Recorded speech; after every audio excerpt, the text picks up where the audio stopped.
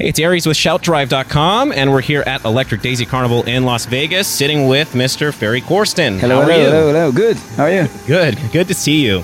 So it's been a really busy weekend for you. Stereo Live, Ruby Sky, Rehab. You've been all over the U.S. this weekend, and how do you feel about being at Electric Daisy? Is this the first time you played at a raceway?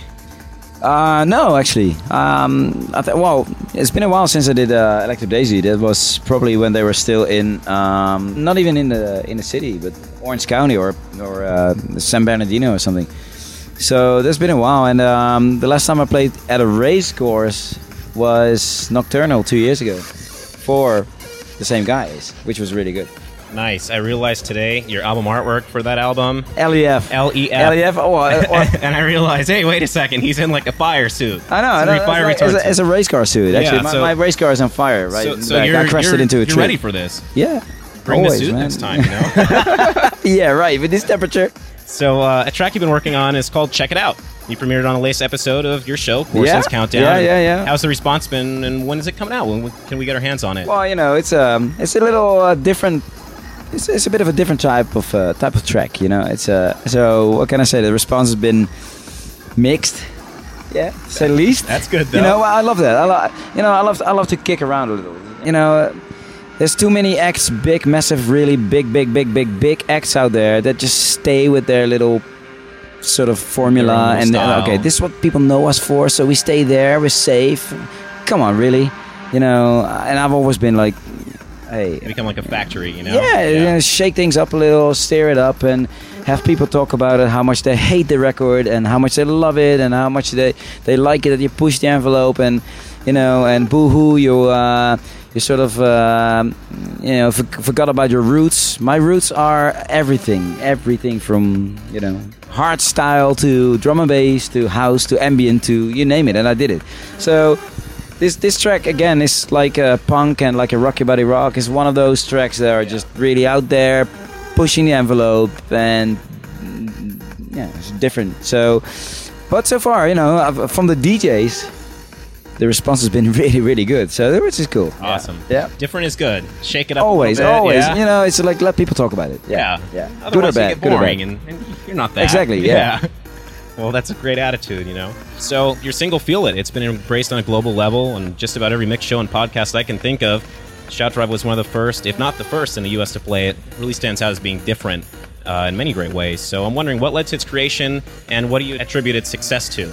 What really built that up? Because that is very different, like what you're talking about. Well, I think nowadays, the trance, because that's where I still, in a way, categorize myself. But if you look at trance, if you look at music in general, house and trance are really coming together. And that's one thing that I always used to applaud the back in the day, the trance crowd for. Not anymore so much now because they're a bit too narrow-minded right now.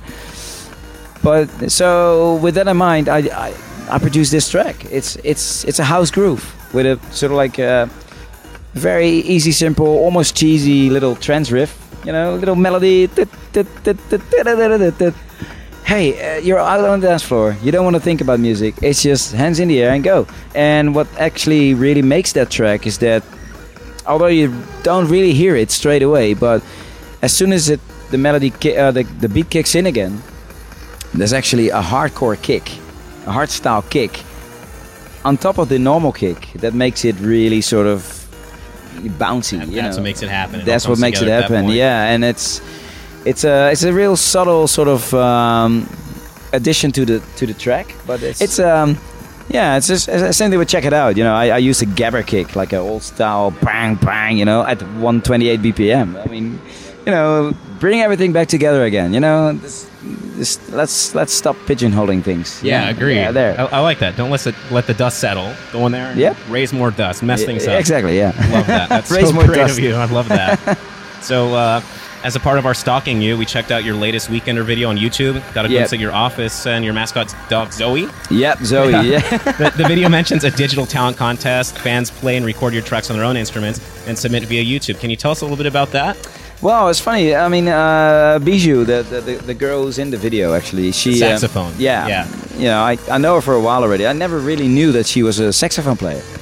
She, in hindsight, she told me that years ago, And then so we invited her to come over to the office, and she kind of jazzed up punk, in a real cool jazzy way, and it's like, wow, that's really cool. That means that my music is not just dance music. You can. I think that goes for every type of music. Dance music is not dance music. It's just a rapper. See, like a rapper. There you go. That's what makes the music. That's what makes the style. That's what defines it. And if you put a dance rapper around it, or around the same melody, you put a jazz rapper or a rock rapper, that's what makes it rock or jazz or whatever it is. But the melody stays the melody. The melody remains the same, and that's what gave us the idea of, hey, whatever musician you are, you could play the xylophone for my part. You know what I mean? If you can translate one of my tracks into what you are doing, then we're gonna pick the best one. And that's interesting that you say that you see that. Yeah, the track is very versatile. It's just the way that you rap it, as you say. Yeah, it's always with trance, out of all dance music styles, trance has been the best way to describe that. Where classical music is trance, and that really works. My remix for Barbara's Adagio for strings, at the time that was a big translation of a classical piece of music into dance music, but also the other way around. I had Out of the Blue being rewritten by a big orchestra in Japan, and they rewrote it out of a dance track into a classical piece of music, which was amazing to listen to. And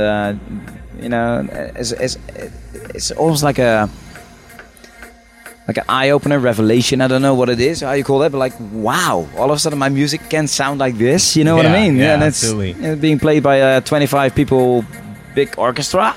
Really? That's got to be so exciting. Yeah. So I mean, that's what I mean by the rapper, and whatever you put around it, and what makes the music, what defines it. So yeah. That's a very cool way of looking at it. Out of all the fan renditions of your tracks, what's your favorite one? Can you think of one? I'm sure there have been so many. I YouTubed it, and there are tons of them. I've seen a couple of YouTube videos, and there was one guy who played "Made of Love" on piano, and the whole melody line of the vocal he translated into a piano play, including the chords and everything. It sounded really, really nice. Yeah, beautiful. Wow. I'm gonna have to track that down. Yeah. Yeah. Don't ask me how. I'll find it somehow. What it's called, I don't know. It's interesting. But, That's Betsy Larkin, right? Yeah, on vocals. Yeah. Wow. Yeah. I'd like to hear that. So you're always trying new things, like we covered, and that piques my curiosity and makes me wonder what you have in store for us the year. Can you share any of your top secret plans? New album. Okay. That's all I can say right now. Any info on the new album? A lot of collabs. A lot of the whole sound has gone from really trancey to trance meets house. Awesome. As you can feel hear, it. as you can hear with Feel It, and check it out. But I think those two tracks are sort of like the more extreme ones on the album. The rest is way more subtle, vocal, very warm, very lush, very trancey, but with a house groove. Awesome. Looking forward to that. Yeah. That's good enough for me. You told me enough about that album. Now I'm Good, excited. I hope so. It's enough of the secret plan. Thank you so much. So we're here with Ferry Corsten at Electric Daisy Carnival Las Vegas 2011. He's about to go on in about 30 minutes. So, Ferry, thank you so much for your time. Absolutely, you too. And have a great show. Should be fun.